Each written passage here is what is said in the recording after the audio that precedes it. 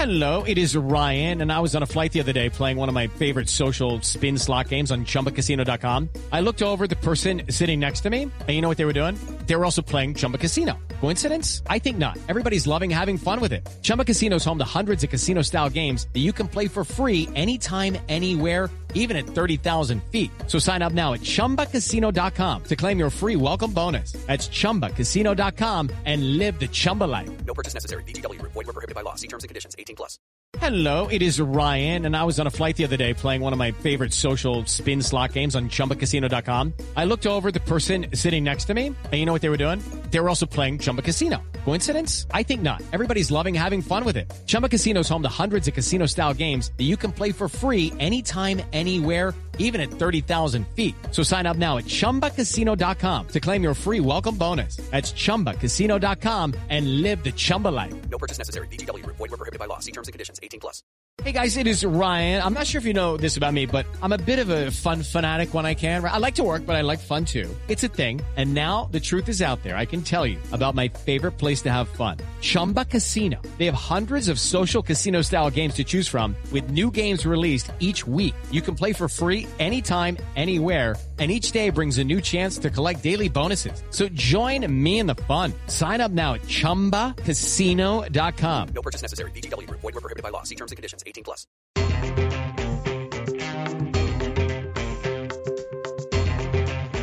You're listening to the Armchair Cricket Podcast.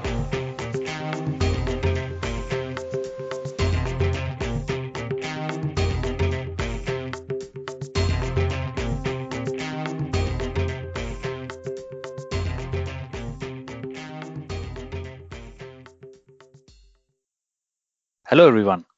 Welcome to another episode of the Armchair Cricket Podcast, a podcast focusing on Test cricket by armchair critics of the game.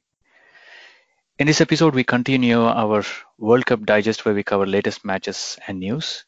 Today, we'll be talking about the matches that were played at Southampton, India versus South Africa, and at the Oval, Bangladesh against New Zealand. These were match 8 and match 9 that was played on 5th of June.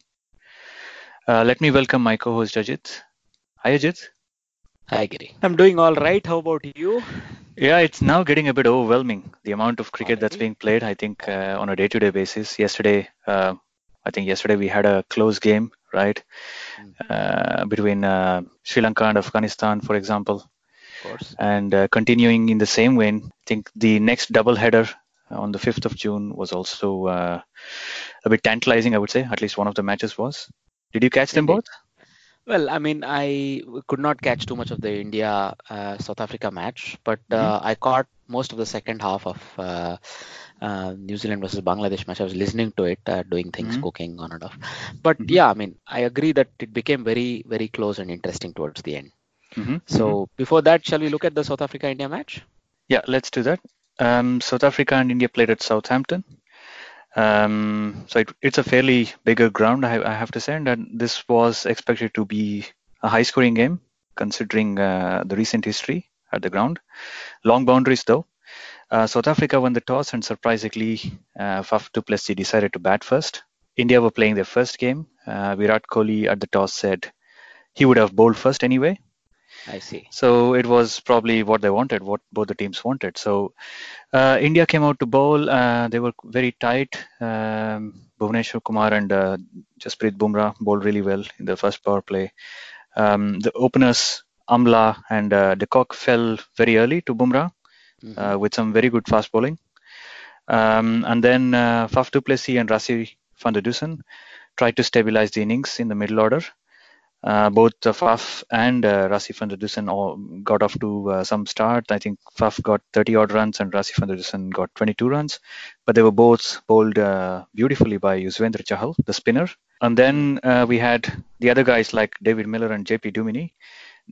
David Miller, played for a bit. I think he looked scratchy, but he stayed out in the middle for a fair bit of time. He scored 31 runs before he was again caught and bowled by Yuzvendra Chahal, so another wicket for the spinner there. And then Duminy was out cheaply to Kuldeep Yadav, LBW.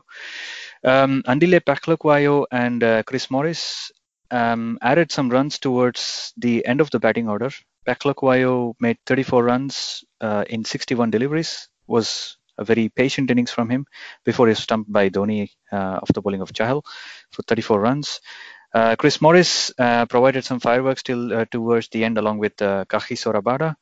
Both of them, Kagiso Rabada, in fact, remained not out on 31, while Morris was out on 42.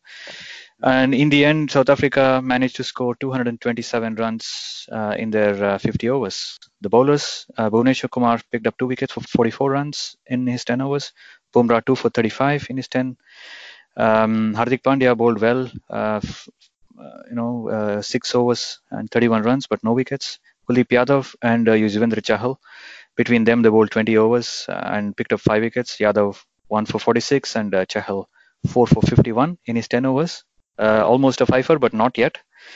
Kedar Jadhav bowled his right arm filth, like you say. 4 overs of that. Right. Horizontal, whatever, underarm bowling. I don't know what you call it. 4 overs for 16 runs. In response, South Africa started really well with their bowling. They opened again with Imran Tahir and Kagiso Rabada. They tied down the openers. The openers, Shikhar Dhawan and Rohit Sharma, basically could not get off the blocks very quickly. And Dhawan was eventually out of a beauty from Kagiso Rabada, caught behind by de Kock. Right. Rohit Sharma and Virat Kohli managed to stitch a partnership together. And when Kohli was dismissed off a brute of a catch, I think that was probably one of the best catches so far by a wicketkeeper in this World Cup. A flying catch by Quinton de Kock off the bowling of Paklakwayo. He was out for 18 runs, and then India looked in a bit of a trouble. But then Rohit Sharma was still there, and KL Rahul, both of them rotated strike and kept the scoreboard ticking. When KL Rahul was dismissed for 26 runs off the bowling of Rabada, India were 139 runs for 3 wickets in the 32nd over, and in joined MS Dhoni, of course. We all know cool, calm Dhoni along with Rohit Sharma. It came very close to a runner ball towards the end, but with the experience that these two guys have, they knew which bowler to target, and they ensured that India, romped home with a couple of overs to spare. And Dhoni was out for 34 runs though towards the end, caught and bowled of Chris Morris. Right. But Hardik Pandya, finished the job along with Rohit Sharma. Rohit Sharma, of course, unbeaten on 122 runs of 144 deliveries. Strike rate of 84.72. That's not what you expect of him, because if he plays a long innings, it's usually case that he accelerates towards the end. But it was a very patient innings. He anchored the chase beautifully. For the bowlers, the spinners from South Africa this time, Imran Tahir and Tabraiz Shamsi, both of them were wicketless, and they went also for a lot of runs. Tahir 58 runs in his 10 overs and Shamsi 54 in his 9 overs. Kagiso Rabada was a pick of the bowlers with 2 wickets for 39 runs. Chris Morris bowled miserly spells towards at the beginning of the innings, picked up a wicket for 36 runs with 3 maidens in his 10 overs. Can you imagine that? Amazing.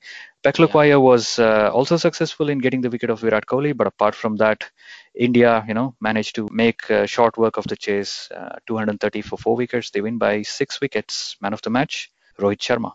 So, I mean, if you were to look at the differences between the teams, well, the first thing I think South Africa may have misread the pitch a bit, or as you were telling me offline, maybe they were a bit, let's say, underconfident with the bowling, so they wanted to bat first, right? Given that Kohli wanted to bowl first, it could also have shown his confidence in his bowling attack, but also I think it means they thought this was not as easy a pitch to bat on as previously in the tournament, right? Yeah. So this is one thing, and they had steady contributions down the order, but again, the opening partnership failed. And this is a stark contrast to what happened with India. First of all, they had a total that they wanted to chase, so they were able to maintain it easily. Even though Shikhar Dhawan failed, Kohli and Rahul spent enough time with Sharma that, it did not matter in the long run. And of course, Sharma played a fantastic knock. He may have taken 144 balls for his 122, but this is not a target that was going to test in terms of strike rates, right? It looked at times like a slightly difficult pitch. So he must be given credit that I think he might have been the batsman who played out all those 3 maidens from Morris, because Morris and Rabada were bowling really well, right? And they deserve a lot of credit, for mainly Rabada, because he started really well and he made sure the Indian batsmen are not going to get away to a 54 no loss sort of a start. Then the match would have been over, right? Him and Morris maintained the pressure right through well until the 23rd, 25th overs, right? So they deserve a lot of credit. This is one thing. When it comes to the Indian bowling, Well, look, I Hmm? think the spinners were the main difference. We already highlighted it. The Indian spinners finished with 5 wickets, right? And with an economy rate of about 4.8 between them. And the South African spinners did not take a single wicket, and they both finished with a economy rate of close to 6 an over. So that was the main difference, the way the spinners were played out, right? And I think Yuzvendra Chahal, has been in a bit of pressure from Kuldeep Yadav in the international matches at least, because Kuldeep Yadav was sort of taken over as the primary spinner in the shorter format simply because he brings this additional mystery, the left arm spin variety, right? And he's very successful with how he bowls. So Chahal was probably considered not a regular starter in this 11, but the first chance he gets to bowl with his spin twin, he makes sure he makes an impact, right? He nearly takes a 5 for. And if you look at the wickets that he has got, also most of his wickets were really gotten through pure guile and pure good spin, proper loop, old school virtues of spin bowling. So, for example, the way he bowled Faf du Plessis or Van der Dusen and the Cotton bowled specifically, Hmm? those were like a classic, leg spinners dismissal. Same with the stumping, Hmm? right? Peluk Vayo, who's a left-hander, but he spent a lot of time. In the end, for them to get to even a reasonably good score, 227, was thanks to the lower order efforts, mainly from Peluk Vayo, who held one end, but Morris and Rabada, who hit a bit near the end, right? So Morris was a really, really broken man yesterday. You could see that when he Mm. took the last wicket of Dhoni, he had no energy to even celebrate because he's given it his all, and prior to that, he had excellent, even better figures than what he Mm. finished with in the end. He may have Hmm. gotten a wicket, but he got hit for a little because Pandya came out and just whacked the remaining balls for a boundary and so on. So the real worry for South Africa, as far as I'm concerned, is still a non-performing opening partnership. Right, a lot of pressure falls on the likes of Faf du Plessis and Van der Dusen, who are okay, but then they shouldn't be carrying that much of a load, given that it's Amla and de Kock Mm. opening, right? Mm. And of course, the middle order. So David Miller may have made 31, but he couldn't carry on. And the main point is Dumini. So he's Yeah. played for 3 consecutive matches. He's had 3 fairly ordinary sort of matches. I Mm. think this is something they'll need to address quickly, right? Yeah. They're already on the last chance saloon. They've lost 3, and you can imagine they have more tough matches: Australia, West Indies, Pakistan, other Mm. teams waiting for them. So it's not going to be easy, right? And Markram sat this one out Mm. because Amla was drafted in. He missed the previous match though, Amla, Mm. because he was still recovering from that hit that he Right. got from Jofra Archer. So people are actually questioning. I was listening to Graham Smith's commentary. They were actually questioning Amla's inclusion in this squad. You know that? That was a bit Um, harsh. I mean, yeah. all right. I mean, I know he's not really setting it alight, but he played really well in the practice matches. And Mm. I think he was also okay in the And I second think match. what Graham Smith also said is in the top five, if you look at the top five, Hashim Amla, Quinton de Kock, Faf du Plessis, Van der Dusen, and David Miller, you probably have Quinton de Kock, Faf du Plessis are the only starters. So those people are automatically included in the squad. Rassi van der Dusen is still relatively new, to the international circuit. So he might be given a chance. But the other two, Amla and Miller, they are not doing enough to stay in the squad, and especially JP Dumini. So I think they might actually promote him in the next match. Let's see, JP Dumini. I think he's probably batting too far down the order. Maybe he bats up the order, maybe number 3 or number 4. And yeah, I think they have a huge task ahead of them. If they turn it around, this will be a miracle, because I think 3 matches, 3 losses in a row is not good for them as a team. The morale will be very down, and Chris Morris has indicated that in his press conference also, that they are very angry and frustrated with themselves, and rightfully so. For the upcoming days and matches, the changes that I can foresee from South Africa perspective is that Markram probably comes into the squad in the place of JP Dumini, Hmm. and probably somebody like Tabrez Shamsi may miss out, right? Hmm. And they may look to include the left arm pacer Buren Hendricks, who's been drafted into Hmm. the squad Hmm. in his place. And I think it's more of a morale question rather than skills, because they are very highly skilled, the South African squad. Hmm. So it's not that much of a problem, and they really should hope on the seniors performing well. That's what lifted Pakistan out of the problems they were facing. Same for Sri Lanka, right? Mm. So the seniors in the team, I think Imran Tahir had a bad game, but the rest, like Quinton de Kock, Hashim Amla, and to an extent even Faf du Plessis possibly, they'll need some big innings from the top 3, right? And that Yeah. will set the platform. Yeah. All right. Going forward, if you were to look at the next game, the game between Bangladesh and New Zealand, this was a real thriller for me, because you know this Bangladesh team has this never say die attitude, and they bring it out in every match. And it was on full flow or on full display, so to say. So because having lost the toss and asked to bat, they started reasonably steadily, but the New Zealand pacers always maintained control. So Amya Sarkar was going at run ball 25, and I think he threw his wicket away by going for a leg side hike. That could have changed a little bit of how the proceedings went. But Tamim Iqbal played a steady hand, and Shakibul Hasan top scored with 64. But nobody in the rest of the innings really even made a 30, with Mushfiqur making 19, Mohammad Mithun 26, Mahmudullah 20, Mosaddiq 11, and Saifuddin 29. Right, so they only managed to get to 244 and were all out. So New Zealand were pretty impressive in the field, and also their bowling was very incisive right at the beginning, and towards the end they showed great control. So Matt Henry finished with 4 for 47, Trent bowled 2 for 44, Lockie Ferguson 1 for 40. For somebody who bowls out and out pace, that was very good figures. Colin de Grandhomme did his controlling role, sort of 1 for 39, and then Santner, the spinner, also did a very good job, taking 1 for 41 against a Bangladeshi attack or a batting attack who's sort of grown up facing left arm spinners. Taking 1 for 41 is a very good achievement, I would say. Right. And when it comes to New Zealand, their innings began pretty well with Guptill going after the bowling, and same for Munro. Munro slowed down a little afterwards once Guptill was dismissed for 25, but he also lost his wicket, and he lost his patience, it took, and tried to hit Shakib out of the attack and give an easy catch. So he made 24.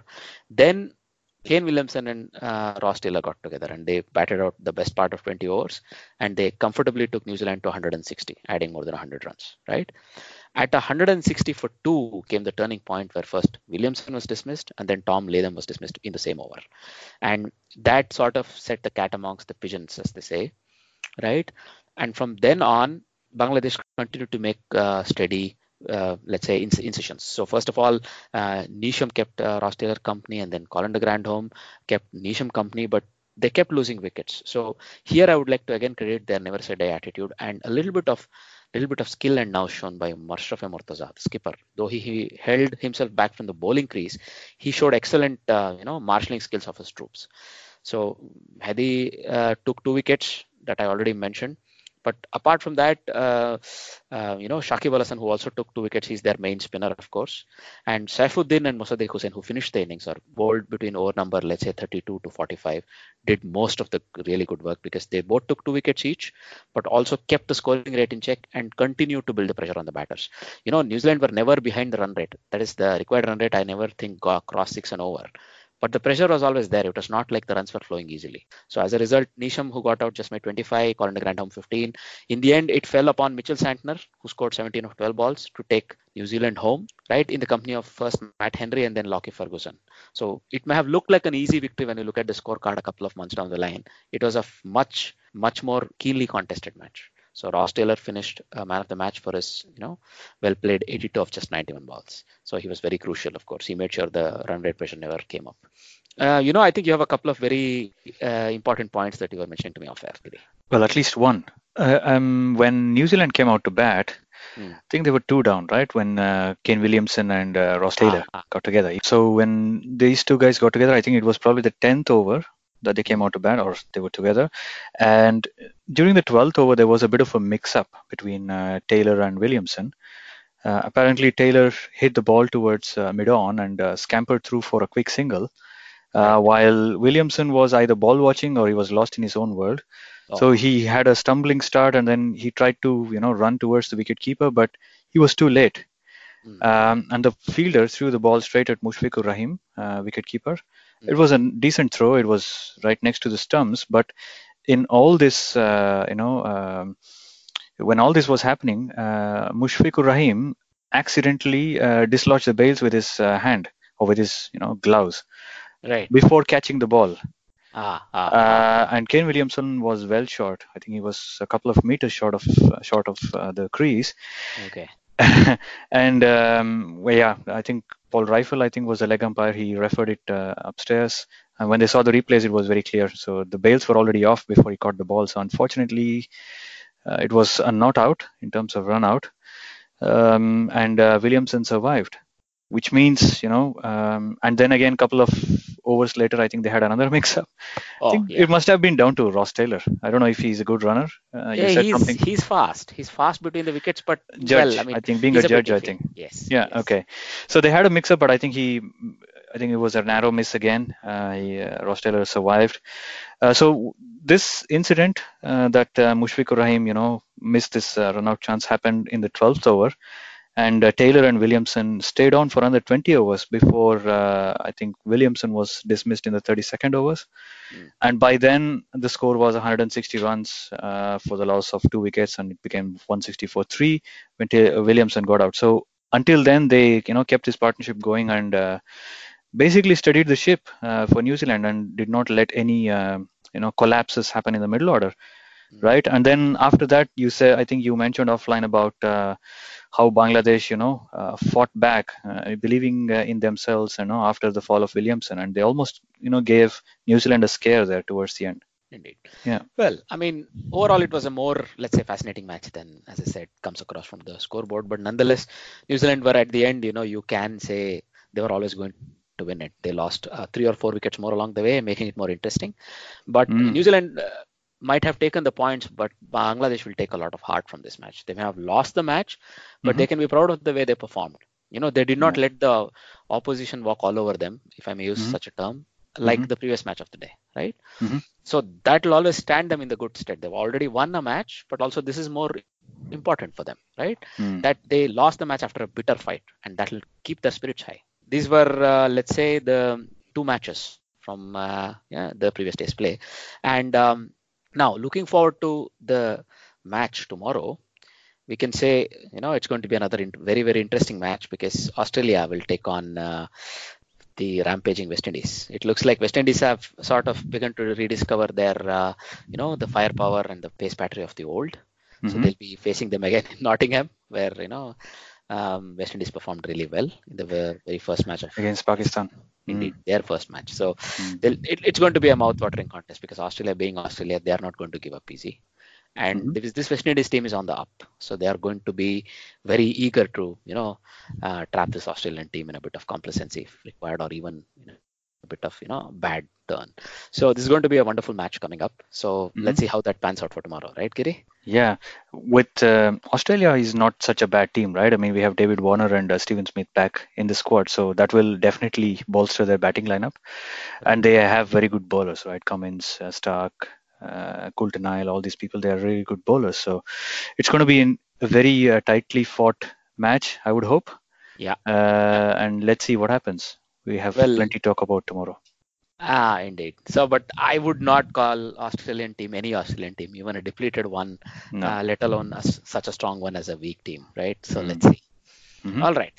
Going forward, let's look at the trivia question from the previous episode. The trivia question is, Nabi had taken 3 wickets in 1 over against Sri Lanka, right, in yesterday's match. So when was the last time an off spinner was able to actually do this in a World Cup game? That is, take 3 wickets or more in a single over.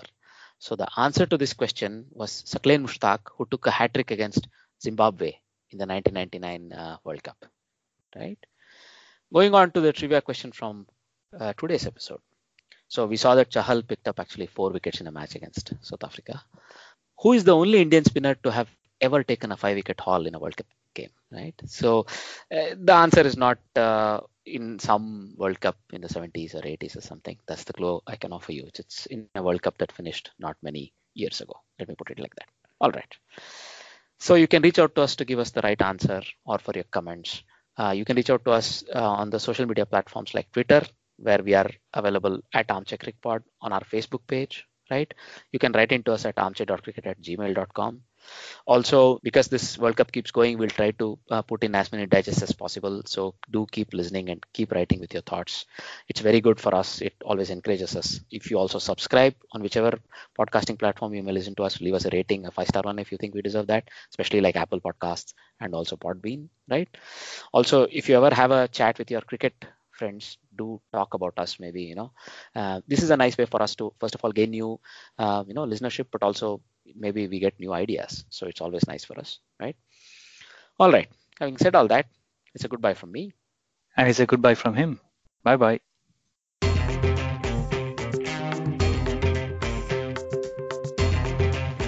You're listening to the Armchair Cricket Podcast.